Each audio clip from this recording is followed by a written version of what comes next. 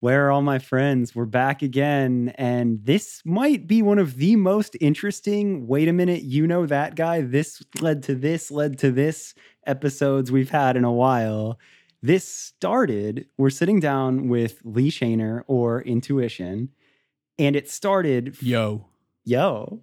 it started from meeting so randomly somebody that you had been longtime friends with, Dom.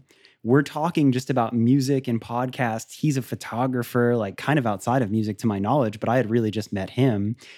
He tells me about his buddy that has a podcast. That's you, kind of neat. I'm like, wait a minute. Mm-hmm. I didn't realize. I looked through it. I see that you had done an episode with Lil Zubin, and I was like, all right, that's enough to show this guy gets it.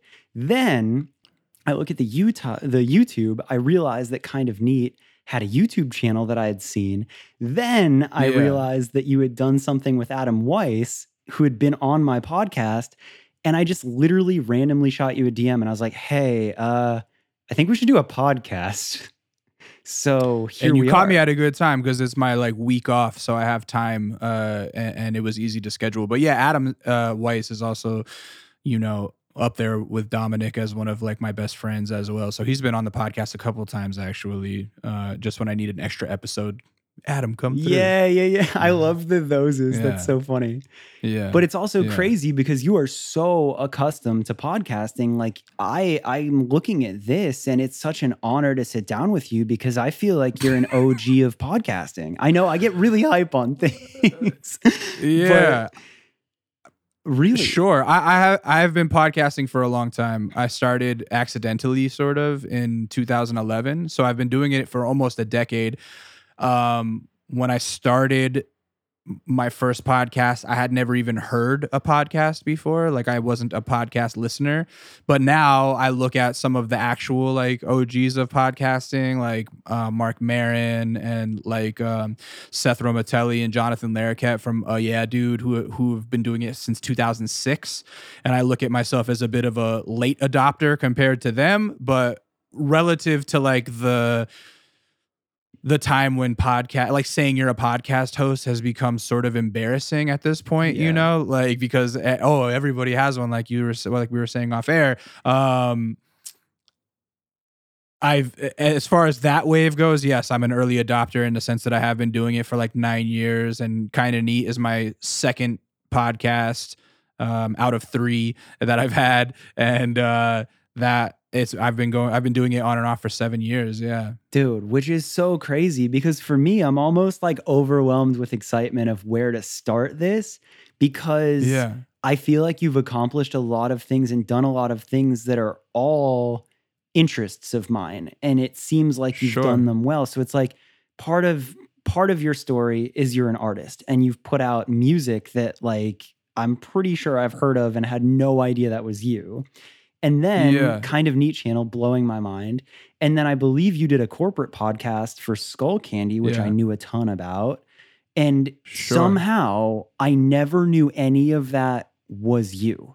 So I'm having this moment right now where I'm like, what the fuck? Like you did. I kind of have that issue where a lot of people are always like, wait, that was you? Because I don't necessarily try to put myself out. I'm not like a sociopath, social media fiend, searching for clout. You know what I mean? Dude, you're I think quiet. there takes there's a certain amount of sociopathy that I think goes into wanting to have like millions of Instagram followers and millions of Twitter followers, and like I'm happy with my little niche. I'm happy that I'm giving credit where credit is due. Like those who need to know what I do know what I do. And the people who write checks sometimes, they know what I do. But I don't have like, I don't have like stalkers or anything, which is nice. I don't have people like looking at me with a magnifying glass, which is nice. Yeah. So. Well, honestly, that's so much about like what I wanted to start my podcast for. Because I always kind of felt like there were people in my industry that were a little more behind the scenes that had the craziest stories out of anyone. Like there's some people that stay low key, but also stay accomplishing these crazy things or orchestrate all these things behind the scenes. So not only is that like exactly the type of person I want on the show, But then there's also this level of respect where I see what you're doing and I struggle with exactly what you just said, where it's like, all I want to do is create something that helps people and inspires people. But then you do have this, like, it forces you to have like this sociopath kind of like, has to be about you, have to promote yourself, have to be this shameless plug if it's going to reach people. And I'm so curious to hear your take on that. And in all of the things you've done, the success that you've had, how you've coped with that. And I mean, like, Kind of Neat has a crazy YouTube following and you've had all sorts of people on it. And it's like, now as I've started to create, I know that that's not just an accident, and that takes so much time to make any piece of proper content. So the fact that you've been doing it for so long, to me, says that you're not in this for the clout, like that you're in this because you love this and there's something that you really want to create. I think initially when I started, the goal was perhaps an early version of clout chasing. The term clout as a slang word wasn't really around back then, but all through the mid 2000s to the mid 2010s, I was concentrating mostly on what I thought, or I was mostly concentrating on trying to become like a working musician, a rapper. I wanted to tour. I wanted to like have a career being a rapper. And that was what I concentrated most of my creative energy towards. But I was always holding down, regular jobs at the time. And I never fully invested in it. So it never really came to fruition. I never really made it to the promised land of being like, a full-time musician that paid for the bills, So in 2010, late 2010, like right before Christmas, I got laid off from the last office job that I ever had. And right at that time, my buddy was working on this company with his manager, and I had a meeting with them scheduled already about like starting to write blogs for them or something. Cause I don't know, the internet was like the Wild West. They were kind of like getting good at YouTube. They were like streaming stuff sometimes on Ustream, or like Justin TV or something like that maybe.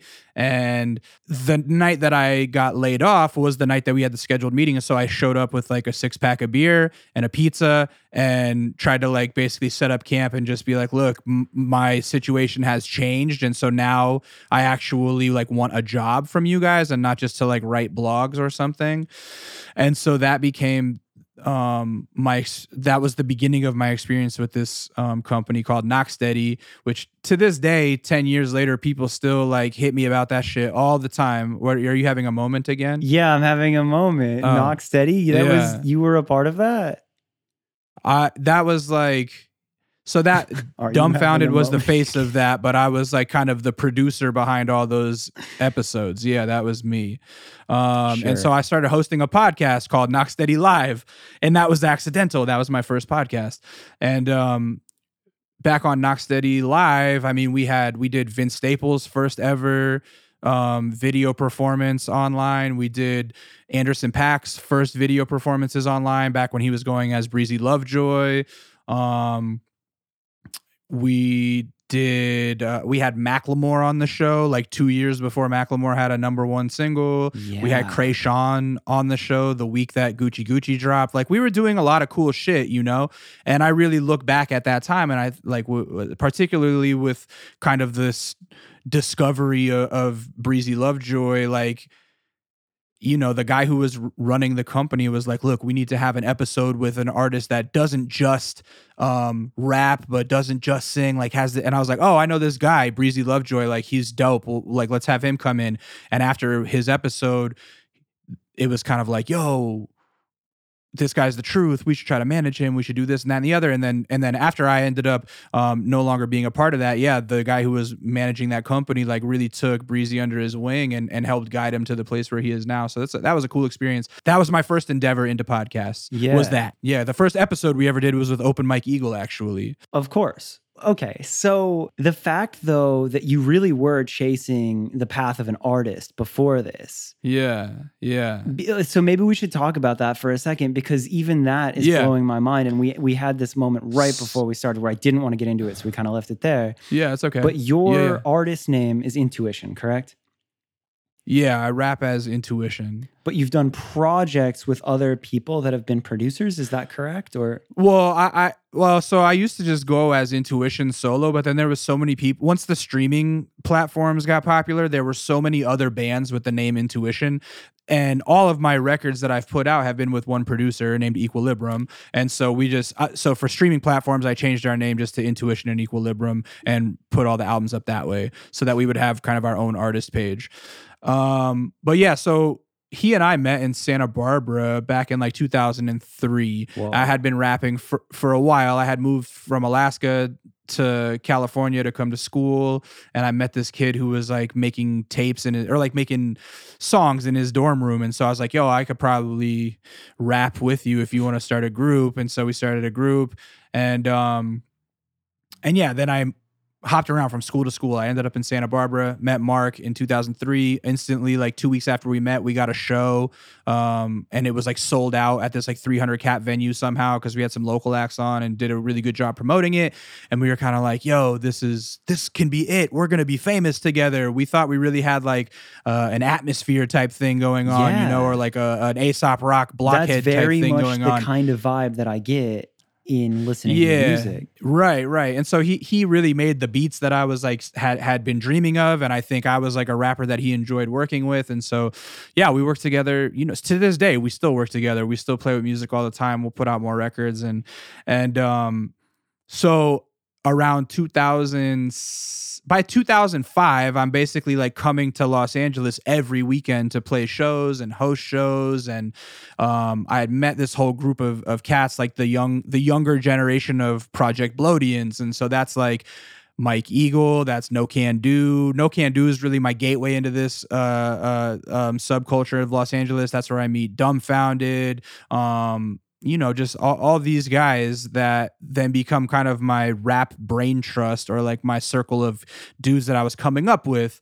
And a lot of the early, like a lot of the battle rap stuff you see now, I was around that scene very early. One of my good friends is the guy who was filming that. So it's just, I have like my octopus tentacles and all these like things that have gone on to be big. And it's all just because I'm old, and I was like, I was an early version of like a fucking indie rap hipster back in the day, and so I just like was around a lot of cool people doing cool things. So by 2007, I moved to Los Angeles, and that was partly because I was moving in with my girlfriend at the time, but in the back of my head, it was like, I want to be closer to the rap shit. I'm already driving down here every weekend. I might as well just live here. And so then I get really involved in like the Low End Theory scene. I was at Low End Theory every week, shooting photos, doing cool stuff, meeting a lot of producers, a lot of other rappers. And around that time, I got my tonsils taken out, and so my voice changed. Whoa! And that's how I have like this. That's how I have like this beautiful podcast voice now, because I used to have a very nasally voice because my tonsils like touched in the back. So that was like, well, you really want to talk about it. That's the root of all this, is getting the tonsils taken out and having my voice drop an octave. Yeah. So anyhow, well, I meet all these fellas, and I'm making music, and I'm putting out music a lot. But at that time, I put out a record in 2010 called Girls Like Me. And I thought that it was going to be the one to like take me to the promised land. It was a really well put together album, mixed and mastered really nicely. Like it was the best thing we had ever done. And at the time, that was like the peak of blog culture. And all the blogs were like, the blogs were posting my songs. Like in my little LA scene, not a lot of people were getting posted on like Two Dope Boys and Pigeons and Planes. And like they were posting my shit. So I was like, yo, this is my moment. But I don't know, for whatever reason, it didn't happen. Like booking agents didn't want to pick me up. I never found a manager. So then that's when in 2011, I see Dumbfounded has this manager that's like really helping him blow the fuck up. He was like a big dude on early YouTube. Like he had some videos that went viral, and I was like, whoa, your manager like really knows what's up. Like, how can I be down? How can I get involved? And so my whole thing of joining with Knocksteady was on some like, look, I can like help you guys do cool shit if you can help my rap career. And then in turn, 9 years later, here we are. Like it seems that maybe I was meant more to be doing the behind the scenes stuff than being in front of the camera, which also led to my attitude of like not being a sociopathic clout chaser. Cause I'm like, you know what? Being behind the camera is not so bad. Okay, now ask a question. Holy shit, bro. I love talking to an experienced podcaster because I'm like, I don't even have to guide you. You're saying the things that I want to hear. This is amazing. Thank you. Yeah, my bad. Yeah, we're both like, yeah, we like to talk. Yeah, it's great. Okay, but here's my thing. So like I'm probably a generation younger than you. I'm 30 now. But like, yeah, I'll be 40 next year. Okay, cool. So I know all the things you're talking about, but also in the way where it wasn't even an idea that I could like know those people or work with them. It was just like things I saw on the internet and I was like, oh, that's cool. So like hearing you say all of that, it's almost a little ahead of my time where I know some of those names and I can like put it together, but I can like, I feel you painting the picture of a whole scene. And that's where I can relate. Because when I first started like with anything with music was me touring with my friends starting in 2008. And we just got in a van, toured around the country, DIY shows, but it was like more in like the like Warped Tour rock world. Yes, sure. But that was like a big thing. Like when I experienced touring world, that to me was like kind of meeting my first people and realizing that it was a very real culture and community and alternative culture that led to some of like the most important people I ever met. So you weren't rapping for a small amount of time. Like you had put time in. You say you didn't get a manager, you didn't get an agent, but like, were you touring at all? Or like, what did that look like? I toured a little bit. I've only toured twice, to be honest. And once was with those guys I just mentioned, Dumbfounded, Open Mike Eagle, and No Can Do. Yeah. And that was really fun, but it was really small. You know, sometimes we're playing to, 15 people. It was terrible. I know the vibe. And then I toured again like in 2012 with Greaves and Budo, this act out of Seattle. And it was cool, but touring as an opening act is hard. And so I think like I always had the big dreams of like being a headlining touring act but I didn't have I was making money in LA. I had jobs. I had a comfortable life. I had good credit and I didn't want to like throw all that away to eat shit and sleep on couches for 3 years. You know what I mean? So I just never really, I didn't do the whole like van life thing. And I think the reason that I started making internet content was because I felt that you could kind of get that same amount of buzz or people following you from your house rather than having to go to their city to meet them. You know what I mean? They could watch you online because this was back when, like I said, YouTube was the wild, wild west. I mean, when we were doing that shit in 2011, we went to a party for like this big YouTube company. And at the time, the biggest YouTuber in the world was this guy named Ray William Johnson. And we walked into the party and he was like, holy shit, Dumbfounded, Intuition, like, yo, you guys are Knocksteady, you guys are dope, right? So I'm thinking like, oh, if like the people on the internet are learning about this and the biggest guy on YouTube already knows about us, like, touring is like whatever. That's small potatoes is how it felt at the time. Interesting. No, I don't know. Like, I don't know. As you're explaining all of this, it's such an interesting feeling for me because I never chased being an artist, but I knew like touring side of it. But I can't help but feel, and I guess I'm still learning your story as we speak. No, go ahead. But like things worked out for you. Like you obviously have done a ton of cool shit outside of being an artist. So is that something that like haunts you is like you should have done the full send? Like do you look back at that with regret or do you look at that as like destiny played its course and you should have been doing what you're doing? I don't ever look back with regret. I feel like as though I took it as far as I could have, or at least as far as my drive allowed me to, So I don't look back at that time with regret. Things worked out how they should. Like I don't think anyone who's ever doing anything while they're in the middle of it they never feel like I've made it, Like as many artists as I've talked to, no one ever feels like, yep, I did what I came to accomplish. You're always working towards whatever that might be, And so I'm still working towards whatever that might be, and I don't know what it is, and the goals change all the time.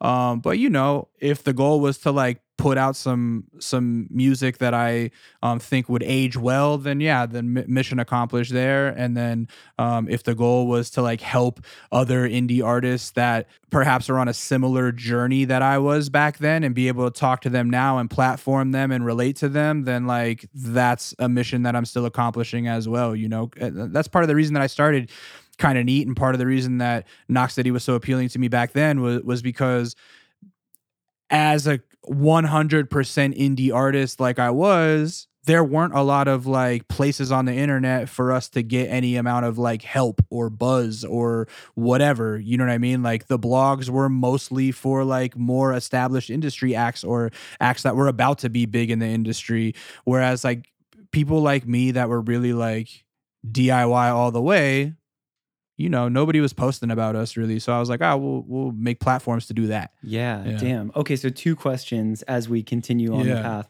So one, do you think that if you had full sent it, like if you had been like, fuck credit, fuck steady money, fuck living in LA in this relationship, and you had just gone like full in, do you think that it could have been a different life? I don't know. I mean, I don't know. I don't really see the point in looking back at it that way. I'm sure if I tried harder, perhaps. But at the same time, I had a lot of issues back then. You know what I mean? Like I wasn't the person that I am now, or that I'm always striving to grow and continue to be. And so if anything, like, you know, failures are not permanent.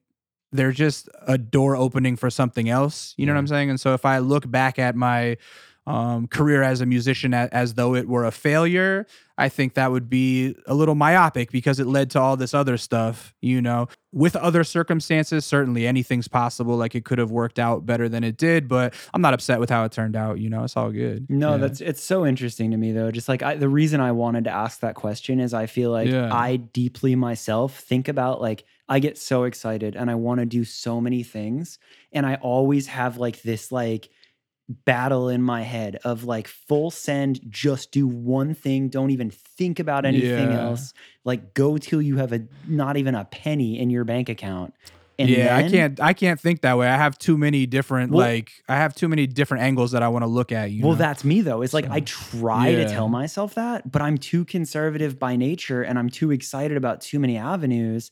So I just I wonder, I have to feel like other people relate to that. And that's such an interesting thing to see that you've done that, because the other point that I was going to say before we progress into your story is I don't see that as a failure. Like, granted, you didn't go full send artist like some of the other people that we were talking about, whatever. But the thing that we were talking about right before the podcast started, where my mind was blown, is there's a song that you put out in 2014, Weight Is Gone.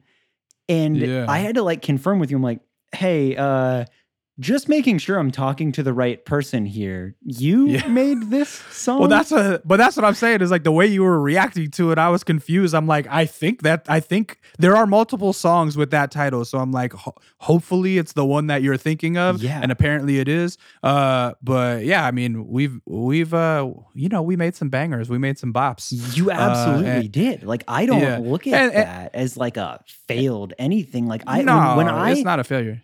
Look, those motherfuckers still make me mail checks, so we're good. As long as they're still collecting revenue, like that's not a failure. So oh my God, no. Like I was like legitimately like that song has come up in so many playlists and just like my life. Yeah. Where I was like legit, like kind of starstruck, where I'm like, what the fuck, bro? That's you. Like that's not you like sampling something. Like that's your song. And that's me. I mean, it is there.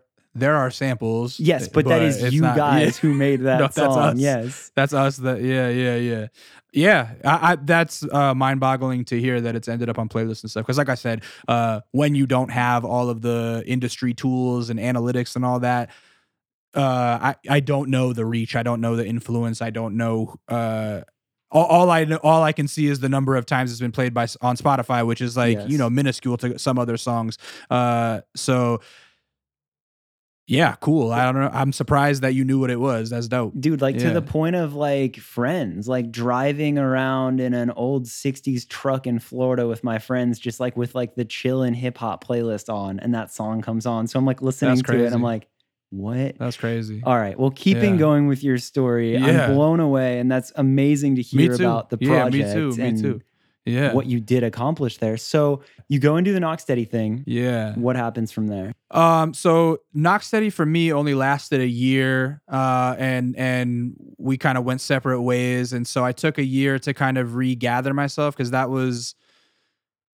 it was a heavy year. I was working like 24 hours a day and really learning what I was capable of. Because I have my degree in commercial photography, right? So that was my visual art side of me is in photography, and so that's helped in like videography stuff because at least I have sort of a vision and an understanding of lighting, and I can kind of create videos the same way that I would create a photo. Type shit. Is that how you know Dom? And well, yeah, Dom and I went to school together. So we've known each other since the year 2000. We've been best friends since college. What?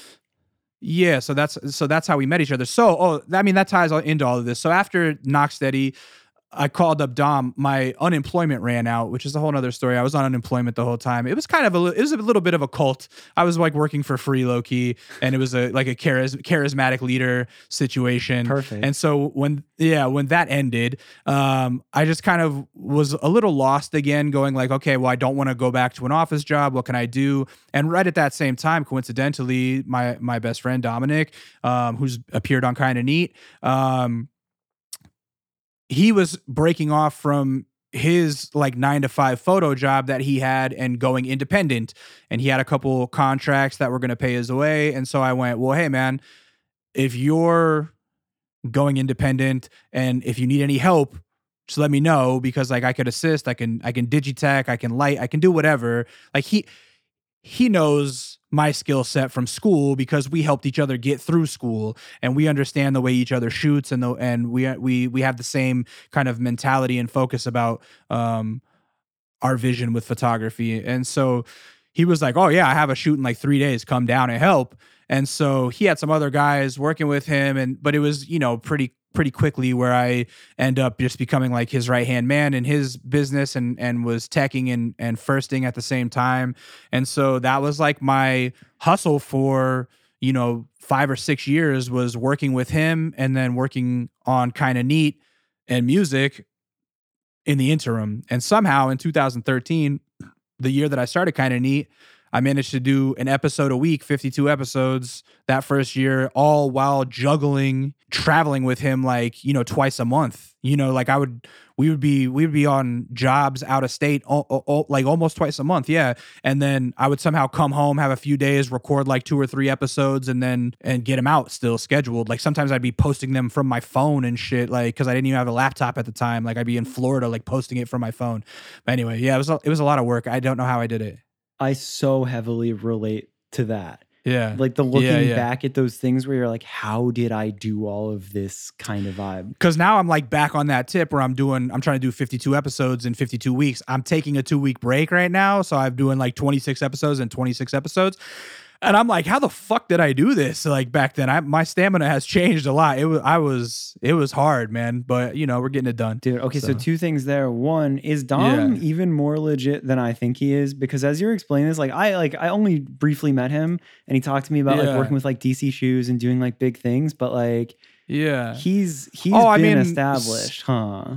Yeah. Oh yeah, he got a really good break out of school and got a job at DC Shoes, and that led to having other huge clients along the way. The action sports industry in photography has a wide web, because a lot of dudes who started off in the skate industry, they end up at Nike, they end up at Adidas, they end up at New Era, they end up at all these big brands, but they start off in these small skate companies as creative directors or whatever. And so if you make those relationships with creative directors, you can carry on that relationship to whatever company they may lead to. And so, while I was working with him, I mean, we worked with some huge clients. Yeah. Amazing.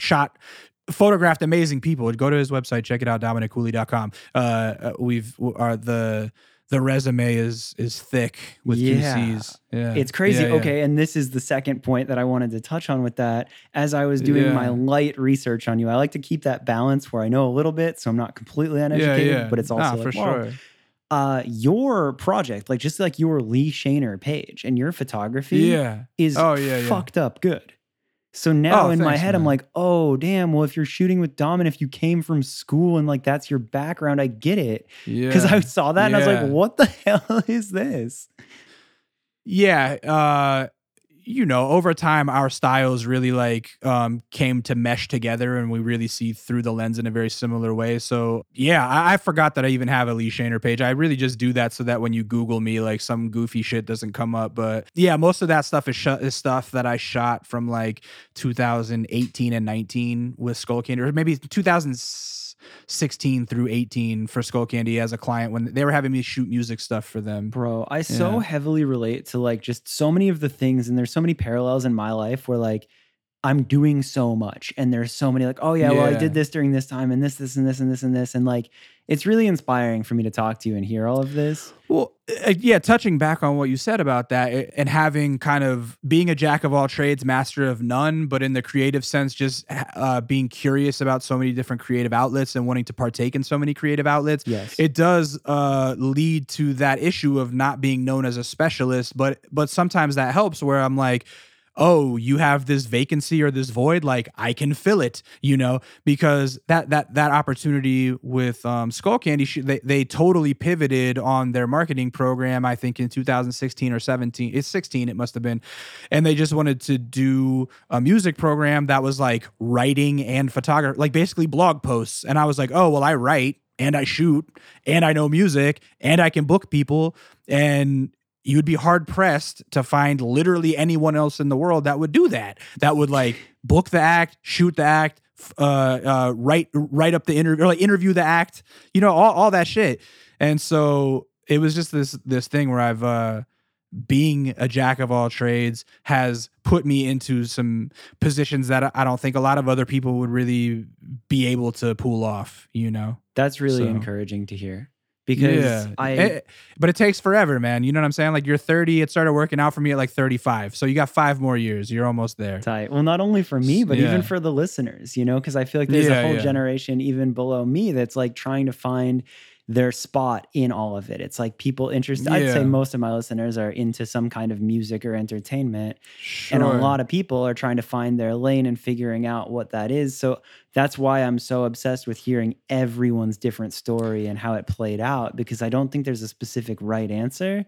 But I definitely felt that there was a unique path with you, one that I haven't heard others talk about. And I feel like I'm all over the place telling the story because there's like there's just so many divergent angles.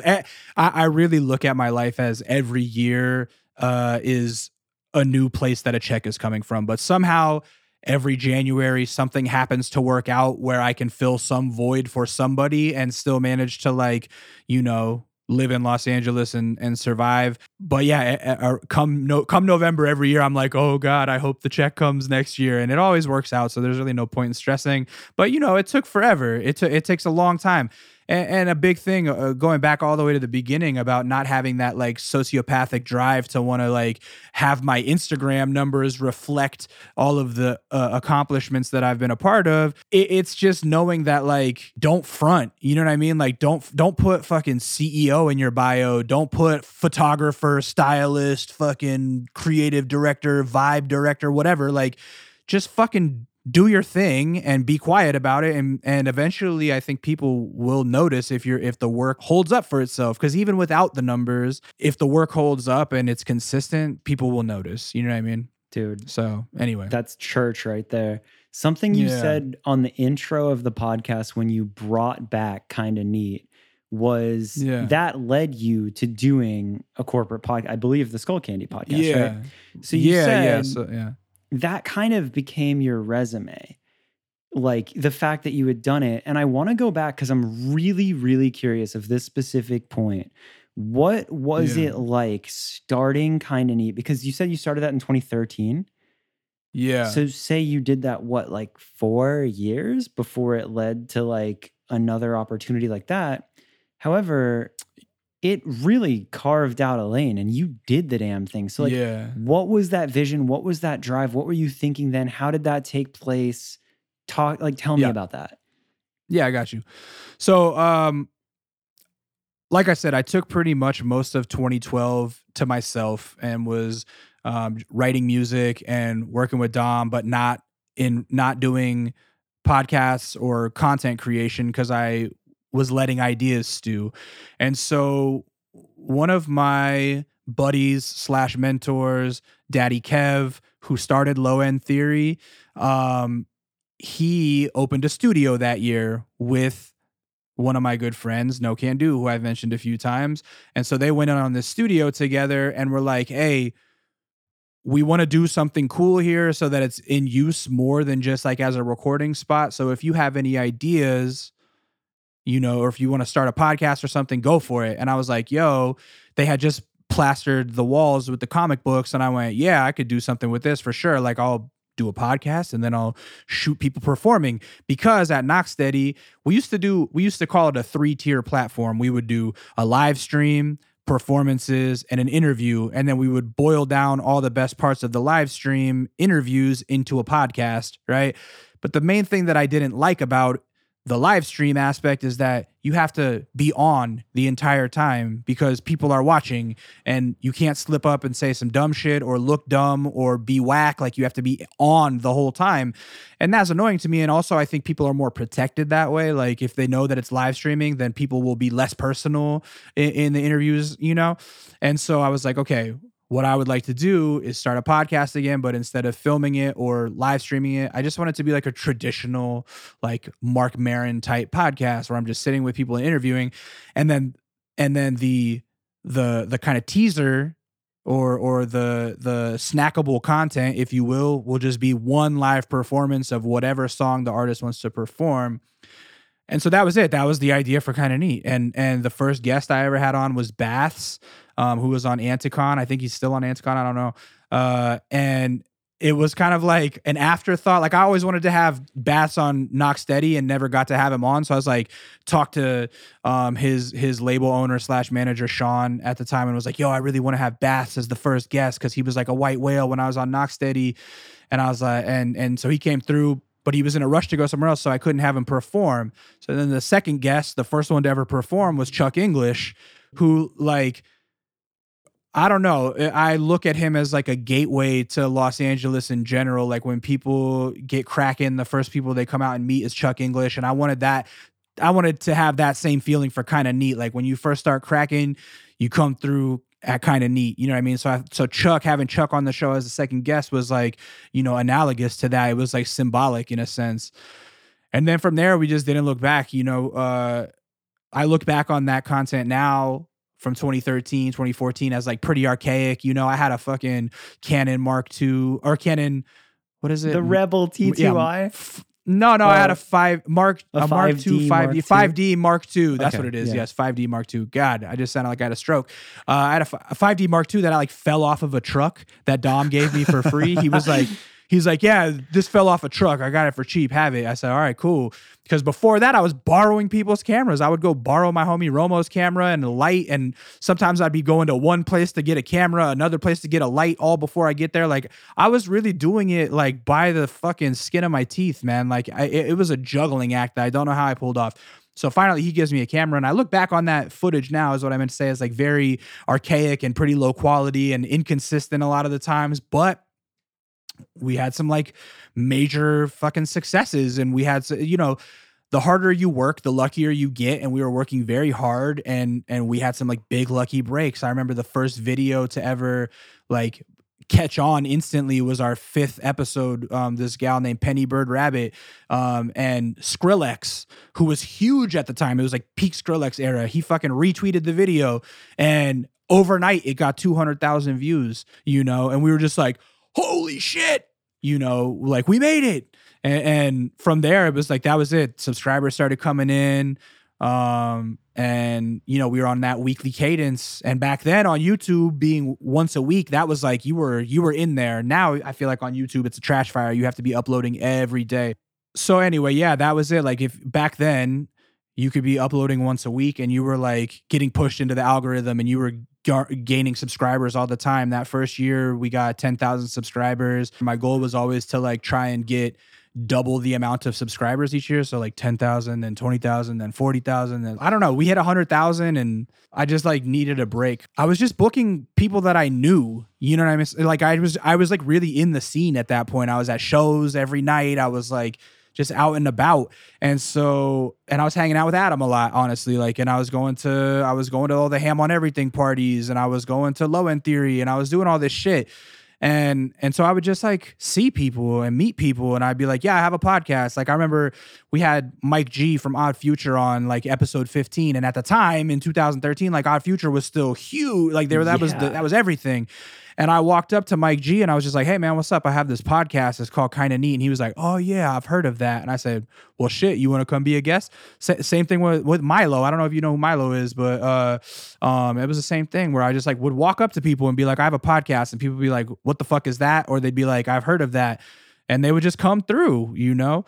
And I've always looked at my creative projects as not being so much about an individual output, but more about the sum of everything, like the sum of everything that you do. And so that's why every video on Kinda Neat looks the same, because I'm like, look, I just want to like amass hundreds of these, because that's the impressive part, is that you got everybody to agree to do this.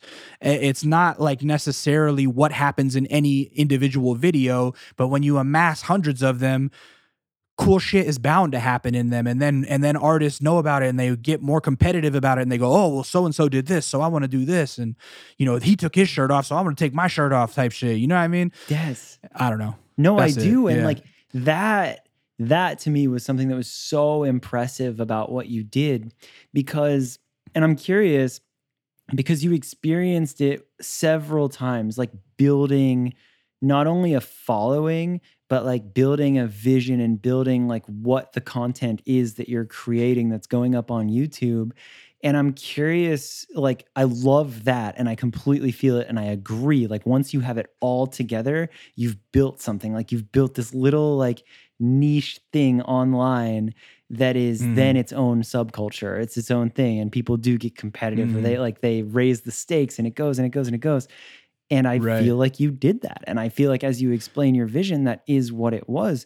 And that's coming from somebody who never subscribed, but just saw it because it was on the internet, because it did that thing where like, even if you didn't subscribe, you'd catch that one episode and you'd remember the background, and you'd be like, oh shit. So yeah, I mean, to this day, people still go like, wait a second, isn't that where Ghostmane did a video? Isn't that where Kali Uchis did it? And I'm like, yeah, dog, like, hasn't the algorithm shown you a million of other ones of these? Like, there's 150 of them. Like, how's that the only one you've seen? But yeah, man, that was the thing. That's my question. It's just creating a community. Yeah. Talk to me about the algorithm, because you've been doing this shit for so long. Like, do you view it as a blessing? Do you view it as a curse? Do you give a shit as you look at it? Like, because to me, like you said something earlier, where it's like before, once a week you upload and then you're set, you're in it.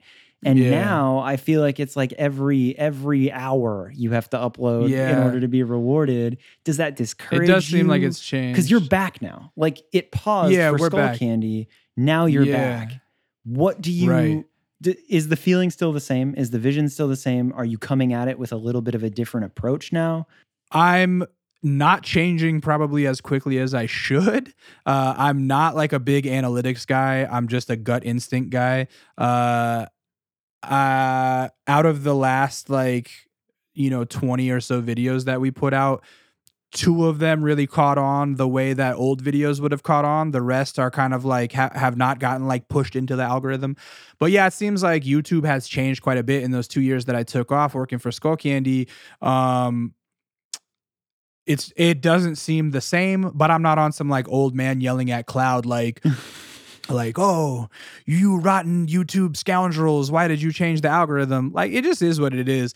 I look at it now as like YouTube views are less important than they used to be. There are other avenues, obviously. What I'm learning now is that like Instagram is the platform, obviously. Like that's the one that everybody checks first now, it seems like. That's the one where it's like you look at the metrics and go, oh, this person's popping because they have this amount of followers. So, turns out that everything that I've been doing for the last 7 years with Kinda Neat is great internet, or is great Instagram content. So, I've been concentrating more on like showing the world what we've done over the last 7 years and showing it as this complete vision of a creative project, rather than concentrating weekly on trying to get the YouTube views. I'm just using it more to like grow the other platforms and just show it as a brand. I don't know that like Kinda Neat will ever be able to scale. Like we'll see. Do I think it's great content? I do, or else I wouldn't do it. Like, do I love doing it? Yeah, I do. That hasn't changed. I love talking to people. I love hearing everybody's stories. I love, painting artists as a 3-dimensional human being instead of this like 1-dimensional thing that people see on Instagram. So yeah, I still love it. The algorithms change, but what the fuck can you do? Views aren't what they used to be, but what can you do? I'm gonna just keep doing me, and I think regardless, like if I can change one artist out of 20 artists' life that I talk to, then that's a pretty good job. You know what I'm saying? If I can make a video where people say, "Oh yeah, I fucking like," every time, the feedback that I get from artists is like every time they go to they play a show somewhere, somebody comes up to them and says, "Man, I've been a fan ever since you did Kinda Neat." And like, that's important to me. Like, I like to be outside of the algorithm. I like to not look at what's trending, what's viral, what's whatever. I don't like to look for the next biggest TikTok hit. I like to talk to people who genuinely make music that would appeal to me or appeal to the teenager in me, and put them on the platform. And so, yeah, I don't know. I hate the algorithm. That's the honest thing. I hate people that like only concentrate on trying to find what works in the algorithm. I hate that A&Rs are just looking for whatever the next viral trend is instead of like what actually gives them spine tingles. I'm trying to like find the spine tingle shit. You feel me? Dude, so, I feel you. And it's that's why I wanted to ask you, because I feel like I'm sometimes old man yelling at a cloud and I'm goddamn 30. But it's like, it feels like I feel like I'm going crazy sometimes because I was always raised and I was always it's just always been in my blood to do your best job and do things with integrity and do things you're proud of and not worry about anything else. And I feel like that's like when I really started looking at what you're doing, I'm like, this dude gets it, because you're not doing it to game an algorithm. If you've been in the game for as long as you have and you're still doing it, like you're doing it because you're passionate about something and you've clearly built something really cool. So it gives me like another wave of hope to be like, here's somebody that doesn't give a fuck, that's just making a good product because that's what they need to do, kind of thing. Yeah, man, I'll be honest. Sometimes I wish I understood gaming the algorithm, but I just can't be fucked to care enough about it. Like it does not inspire me to learn the tricks of the trade. That just doesn't do it for me. Like learning Instagram tricks and learning YouTube tricks and whatever, like changing my thumbnail. Like, people tell me the craziest shit, like, oh yeah, you should change your thumbnail every week so it bumps back up in the algorithm. I'm like, are you fucking kidding me? You know how many videos I have on the channel? That shit would take forever. Fuck no, I'm not doing that. Like, that's not inspiring to me. That's like stupid busy work. Yeah, like you're just babysitting like the internet at that point and you're not creating. Yeah, exactly. I do what I do, and I've gotten good at it over the years, I think, and that's, that's it. And people will find value in it. And I think the important thing too, I can't lie and say I don't care about legacy. Like, I think about legacy sometimes, like what are the tweets going to look like when you die or whatever. And, not literally. No, I know, but I feel you. I feel like you. The legacy that you leave is a fingerprint of your life. And I think if anything, Kinda Neat's legacy could really be seen as like influential in that other brands took what we were doing and ran with it and admittedly do it better, cleaner, more graphically sound, like whatever, but they have funding behind them. But if you talk to them, I guarantee you, they would say like, oh yeah, we saw what Kinda Neat was doing and we were like, that's tight.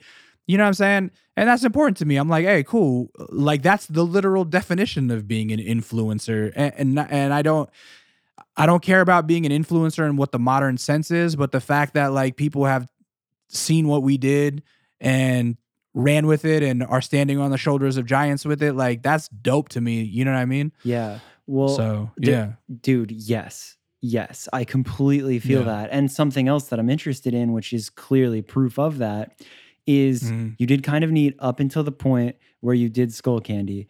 And I can only imagine that switching and doing Skull Candy is a sick paycheck. It's a ton of production. It's a ton of new endeavors that you can do. And I want to hear about that. However, I also think it says so much that here you are again doing Kind of Neat. Because I think that really shows that you... Are you Canadian? No. Where are you from? I'm from Miami, but my dad's Scottish. What's good? Oh, from Miami. Oh, nothing. I was just gonna clown because of how you say kind of neat every time instead of just kind of neat. I'm like, oh, he might be Canadian. I'm like, what's this all about? I'm very white with how I enunciate. You're very proper. Yeah, no, that's cool. I can't help it, and I love rap, which does not go together well because It's all right. That's okay. No, it's okay. Sorry, I blew the question. So yes. After a certain point with Kinda Neat, right? Where, you know, video, we had broken, I think, 100 million views and, you know, had 200,000 subscribers or something, like not crazy. Like now the standard for a big YouTube channel is having over 1 million subscribers, and it is what it is. I don't know I don't know if we'll ever get to that. Who knows? Maybe. But the thing about it is people at companies, they see 100 million views and they go, wow, this guy's a free agent? Like, that's amazing. Like, he knows what he's doing. 200,000 subscribers. Holy shit. Nobody here has ever done that. So yeah, it looks really nice on a resume. And so at a certain point with Kinda Neat, I went, you know, I don't know how we're ever going to make any money off of this, because that's the thing. People think, oh, you have a YouTube channel, it gets a bunch of views, you got money. Nah, man, my YouTube channel makes like maybe $100 a month, because every one of those songs, after like about 2015, the internet got really good at fingerprinting songs. It was right around the time that DSPs really picked up Spotify and Tidal and all these. Like when those got really popping, all of those songs that are available via digital distribution, they all get tagged instantly when you upload them. So all those performances, none of them are making money. You know what I'm saying? And so I went, maybe this is not ever going to be my full-time job, but it will be a resume piece. So I will stick with it as like an overall art project to show what my vision is as far as curation goes, to show what my vision is as far as presenting music in an easily digestible way. And also just like getting to keep talking to people and being a host and learning more about the human condition by chatting with people. And so right around that time that I kind of gave into that notion that perhaps Kinda Neat will never similarly take me to the promised land, the same way that being a musician never took me to the promised land, was right when like it took me to the promised land, because I gave up a little bit of my, I don't know, like,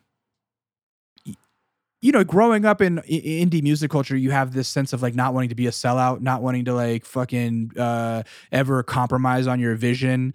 And at a certain point, I just went, you know what? If somebody offers me some money, I'll help them compromise my vision. That's fine. And so, you know, Skull Candy was like, yo, we want to start a podcast. I had been working with them, I had been doing music programming stuff for them for a couple years, and they went, we want to pivot and do a podcast and video content. And I was like, yeah, I'll help you guys figure that out. I made like a consulting deck. Like I was like going to consult them on how to start one and help them find a host and all this stuff. And after the meeting, they were like, yeah, that's cool, but like, do you want to just host it? And I was like, oh, I didn't think you guys wanted me to suggest myself to host it, but yes, I will host your podcast. Yeah, I was like, oh yeah, for real, me. And so I was like, yeah, sure. You know, and I also told them, but like, don't get it twisted. I'm not like some huge fucking podcast host. Like I'm not gonna be bringing any audience with me. It's going to be like a bunch of people going, who the fuck is this guy? And they're like, yeah, we don't care about that. We just need somebody that like knows how to do this. So, all right, cool. So yeah, it was a great check, and I worked with people that I've known for a long time. The first year I didn't get to do any of the booking. And so some of those episodes were like suggestions that I made. Like I did a Little Zubin podcast on, I saw that, on Skull Candy too. Some of them were suggestions that I was giving to them. Most of them were just like, they had this other dude booking, and our taste, you know, he's great at his job, but our tastes were different. And so I was talking to a lot of people that first year that I didn't really even know who they were, nor was I like really super compelled by their music. But, you know, I met some cool people in the interim. And then the next year, after that first year of growth, I went, you know what? I have a dude that I think would be really great to help book this. And it was Adam. And I like made a deck about Adam.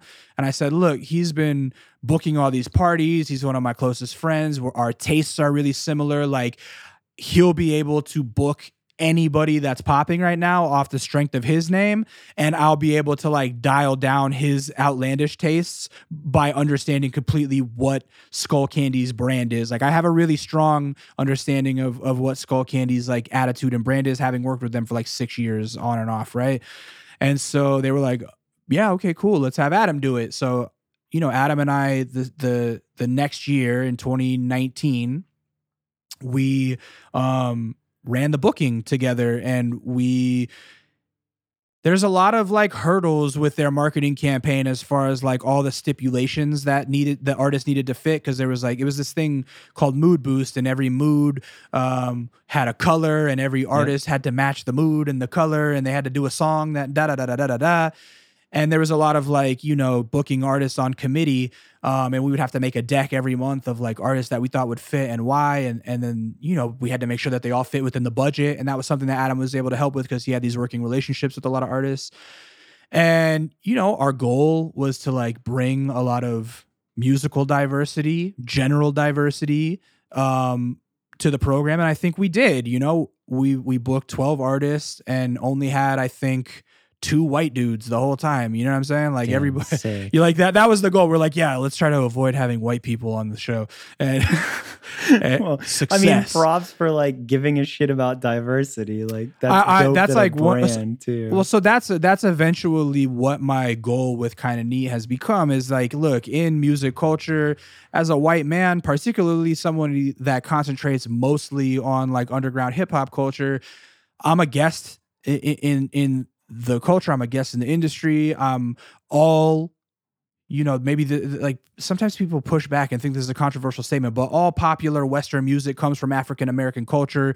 You know what I'm saying? So my whole goal on Kinda Neat is really to elevate Black voices, elevate the voices of women, elevate the voices of the LGBTQ community, because like, look, I know my audience. You want to talk about gaming the algorithm? Like, it's easy, dog. On YouTube, have a fucking cute white girl or a white rapper on your YouTube show, and that shit's always going to get more views, period. I know how I could game the system with my audience, and that's lazy to me. And so rather than going like, hey, have on this fucking corny white rapper that'll be huge, fuck that. Like, I'd rather have, you know, an important Black voice or an important Black woman on the show that is making music that truly touches my heart, rather than shooting for like whatever the next, you know, thing that's going to get me views is. So yeah. So anyway, all that is to say, yeah,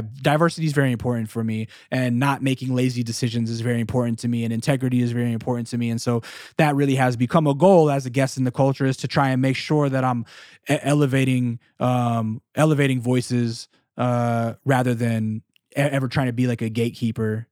Or maybe I'm not even using the term gatekeeper wrong or correctly. I mean, because I guess like trying to not have white rappers on the show is kind of gatekeeping, but like you're like going now. You've gone too far as wanting diversity. And I don't know. No, but I feel you. I feel you. Like you're trying to be respectful, and you're trying to like not just be like cool white people in hip hop. I don't want to take the easy route. Yeah, and yeah, that it is what it is. Yeah. So okay. So then the Skull Candy thing ran its course, and you came back to doing Kinda Neat? Well, so I took those 2 years off from Kinda Neat because I was like, oh, I finally have a full-time job. Like those 2 years were the easiest years of my life. Like as far as workload went, I got to travel all the time. I was like MVP gold on Alaska Airlines, just like luxurious first class flights all the time, mad upgrades, staying in these nice hotels, eating good meals, and getting paid, And so I went, you know what? I'm going to take a break from Kinda Neat because I'm doing the podcast shit. I got a dog that I'm trying to train. So it was like I like had my now wife, we had just moved in together and we're living in a nice place together. And I was like, I'm just going to take I'm going to let Kinda Neat breathe for a little bit. And then 2019, even easier than 2018, we only did 12 episodes, man. It was like so chill. And yeah, I just didn't feel the need. I was like, I'm still doing the thing that I've been doing. It's just like on an easier schedule now. But yeah, once that ended, like once I found out the Ari Lennox episode of You Feel Me, which I didn't name that podcast, but that Skull Candy podcast, that was the last episode. And I went, all right, well, back to the drawing board. So what am I going to do in the interim? I'm going to have to like start Kinda Neat again because for one, I need to like scratch that itch of constantly creating, but also I need to keep building the resume and showing what I do so that when other people come along, they see that I've been active and there's just not just some gap in productivity. So yeah, started filming episodes, and then right as I was starting filming episodes and trying to like switch to a different podcast carrier, COVID hit. Yeah. Fuck. And so I had like 6 episodes already recorded, and then COVID hit, and I went, oh fuck, like this is gonna be terrible when these 6 weeks are up. What the fuck am I gonna do? But it worked out, like I get tested pretty frequently. The podcast is very small. We only have 3 people in the studio when we do it, me, the engineer, and the artist, and we've managed to stay safe. Nobody's caught COVID. So I don't know, like you still do them in person. I still do them in person, man. Yeah. I just so I have another SM7, and I'll just put a mask over that one. So I use the same one every week, and then I put a mask over the mic every week, and then we sit on the opposite side of a 12-inch room, or maybe of a 12-foot room, while we're doing it. And yeah, me and the engineer stay masked up the whole time, and the artist is the only one that can keep their mask off, and we've had success. It's been fine, Cool. Yeah, because I was all in person, and then I switched to Zoom, and it gets it done, but I very much miss the like in-person experience. And also you're doing a performance, which right, and the performance, and really as silly as it sounds, the photo of them in front of the comic book wall is very important for our aesthetic in general. Having done so many podcasts, probably like 300 podcasts over the course of my life at this point, it's like there's something to be said about that in-person intimacy. And not that this one isn't intimate, don't get me wrong, like we're still looking at each other's eyes longingly, what I mean? No, I'm just kidding. But no, we're still able to look at each other, but it's like, there's something magic about being in the same room with somebody. So yeah. No, dude. But also, the performance part is very important to what we do as well. So yeah, man. Yeah, no, I super feel it. That's been something that I've struggled with. I have adapted to Zoom podcasts, but God, do I miss just sitting in person and doing the thing. Yeah. I mean, I think like I said, if you're careful about it, that's the thing though, is that my wife and I are taking it way serious. We have not eaten at a restaurant or done anything since fucking March. You know what I mean? And it's terrible. Is horrible times. It's boring as shit. I've cooked every fucking dish in every cookbook that I have, but we're trying to be strict about that so that I can keep doing Kinda Neat and feeling like I'm not putting anybody in any danger. Yeah. No, respect there. Yeah. Honestly, respect there. Yeah, for sure. Well, fuck, dude. So I feel like that pretty much catches me up on your insane story of. Sure. Every small world thing coming together and me having somehow never met you. Yeah, I honestly, like, I'm pretty confused by that too. I feel like maybe your face looks a little familiar, but who knows? I don't go out that much anymore. Obviously because of COVID, but even before that, like I got married last year in June, and before that in 2016, my wife and I, when we first got together, we both quit drinking. And when we quit drinking, that takes a lot of social life out of you, man. Like, because if you don't go to bars anymore, and you don't really want to stay up late going to parties anymore, and shows are now boring as shit because you're not stealing beers backstage, it's like, that's a lot of the things that I used to do that I no longer do. So I'm just like not really out and about like that anymore. Dude, it's so funny. Like, I never really drank, but it's so much a part of just meeting people. So like, it's like that part of COVID and like all that, I'm like, yeah, nothing's really changed. However, there is just that thing of like social life and those, it's just different now. I don't know. No, totally it is. So that's the thing is like when that's another part of just like not, people always going like, oh, you're the one who did that. Yeah, and it's because I don't see people out and about, and I'm also not the type of dude when you meet me to go like, hello, these are all the things that I've done. I'm not a like talk about myself person usually, and a lot of the time that I'm spending editing the podcast is trying to edit myself out. You know what I mean? Like, because I want it to be about the person. So if I'm telling a story to them in person, that I think will help get another story out of them, I usually edit my story out because chances are my audience has already heard it. They have fucking 5 or 6 stories and then I leave their story in, and people go, wow, how do you get these people to talk? And I'm like, because I talk more than they do usually, and then I just edit myself out. And then I'm cutting shit out. Yeah. Dude, so. I don't know. It's just, it's a fucking honor to talk to you because I feel like, no, like I mean it though, because I think that there's so much to be learned and so much like something that I have a problem with is when people come at any type of industry and think they're the shit without doing their homework and learning who was there first and who like kind of like pioneered it.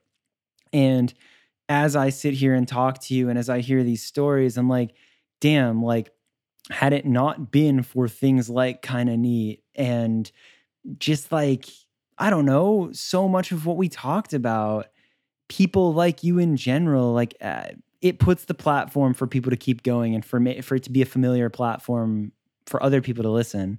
Kind of rambled that. No, that's all good. I mean, I appreciate the sentiment. You know what I'm saying? Like, I have definitely accidentally pioneered some things, but at the same time, I didn't realize that I was doing it while I was doing it. It was all happy accidents with a lot of fortitude and a lot of work ethic and a lot of just like get it done. And I hope that people will look back eventually and go like, wow, he did a lot of shit. Right now, that's not that important to me. Getting the credit where credit is due is not something that like makes me happy or makes me thrive. You know what I'm saying? Like, I don't really need that validation. Validation comes from within. You know what I mean? Happiness is something you have to work on yourself, because somebody else telling you that you did good is not going to make you happy. So I don't know I don't know. I'm glad that you think that I was a pioneer. I'm glad that you think we did some cool shit. That's what I've been trying to do my whole life, and it's nice. Yeah. And I'm glad to see that you're still doing it. Like, I'm glad that it's not just like a thing of the past and that you're just like, you're back at it. Well, at this point, it's really a challenge to myself. Because I don't know if you've ever read this, and maybe you're already starting to experience it, but science has shown, and I say this all the time, but science has shown that the age of 33 is when your music tastes start to revert. It's when you stop being as interested in new music, you stop being interested in new sounds, and you start going like, you know what? That Blink 182 CD I used to listen to in high school is pretty good. Maybe I should listen to it again. And that's why, I'm 10 years older than you, but I grew up listening to my dad play classic rock all the time. It was all the shit that came out while he was in high school, And that's why, because at a certain point, your brain tells you like what happened when you were in high school was the peak of music culture. That's what you love. And I just want to like always fight that and always go like, no matter how outlandish my fucking friends that are my age think that rap is getting, or no matter how obnoxious they think pop music is getting or whatever, I want to be able to like look at it and go like, nah, this shit is dope. And if you were like 15, you would understand that. But you're a fucking old fart, and that's why you don't like it, And so at this point, it's really a challenge to myself to just kind of go like, the kids are all right, they're still doing dope shit. And I'll tell you, as a nearly 40-year-old man talking to a 19-year-old sometimes it's difficult and it's a stretch and I have to like really work every angle to get them to talk. But, you know, I listen to him play the music and I go, this kid's smarter than he's giving on, you know, because the music is still dope. So I don't know. That's it. No. It's just to challenge myself to keep my mind like open, you know. That's really, really cool. Yeah, man. The last thing, and it's a broad question, so if it's too broad, that's fine. No. But I like to end the podcast with something like this. If you could go back to any time in your life where it felt the absolute hardest, and with what you know now, what would you go back? Like, what point do you go back to, and what do you tell yourself then to keep going? Oh, well.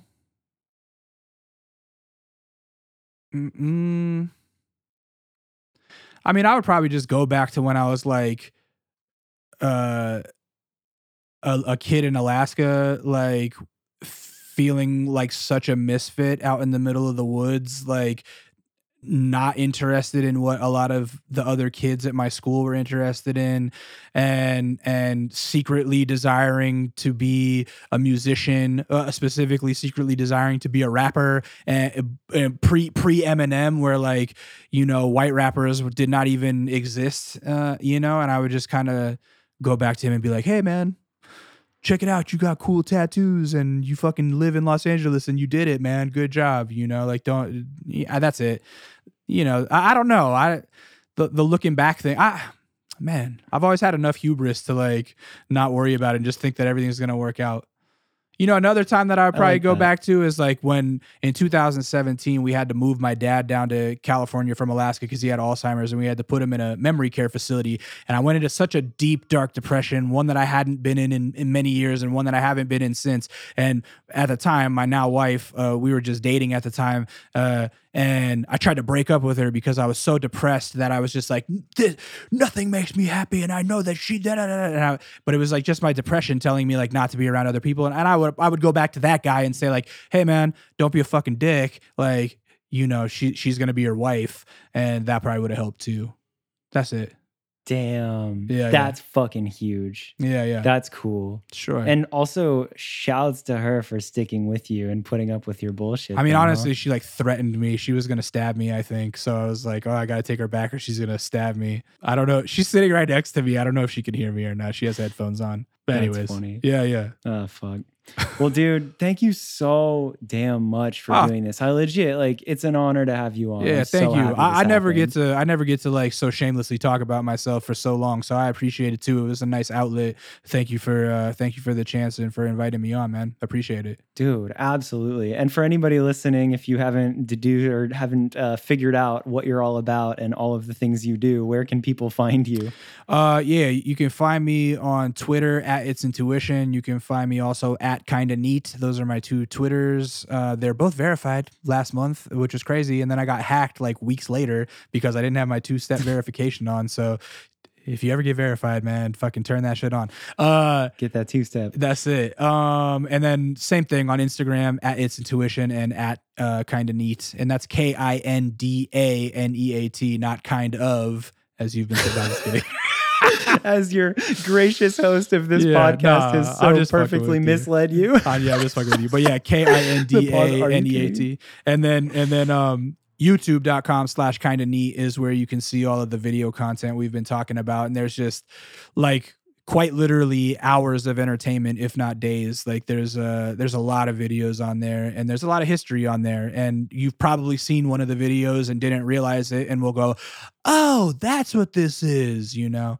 So yeah, man. Dude, there it is. Thank you. There you have it, Lee's story. It was a crazy one. If you made it to the end and you liked it, there are 3 things that you can always do that help me. The first is just telling your friends about the show. Word of mouth has been the absolute best way for the podcast to get discovered. The second is donating to the show. You can go to whereareallmyfriends.com/donate. And any contribution helps. I'm always trying to improve gear and level up my production. Helps a lot. And the third thing is leaving reviews and subscribing. If it's on Apple Podcasts, leave 5 stars, write a review, subscribe. If it's on anywhere else, just hitting subscribe is huge. I'm going to try to keep this outro short and leave you with just that. I'll be back next week with another episode. Thanks as always for listening.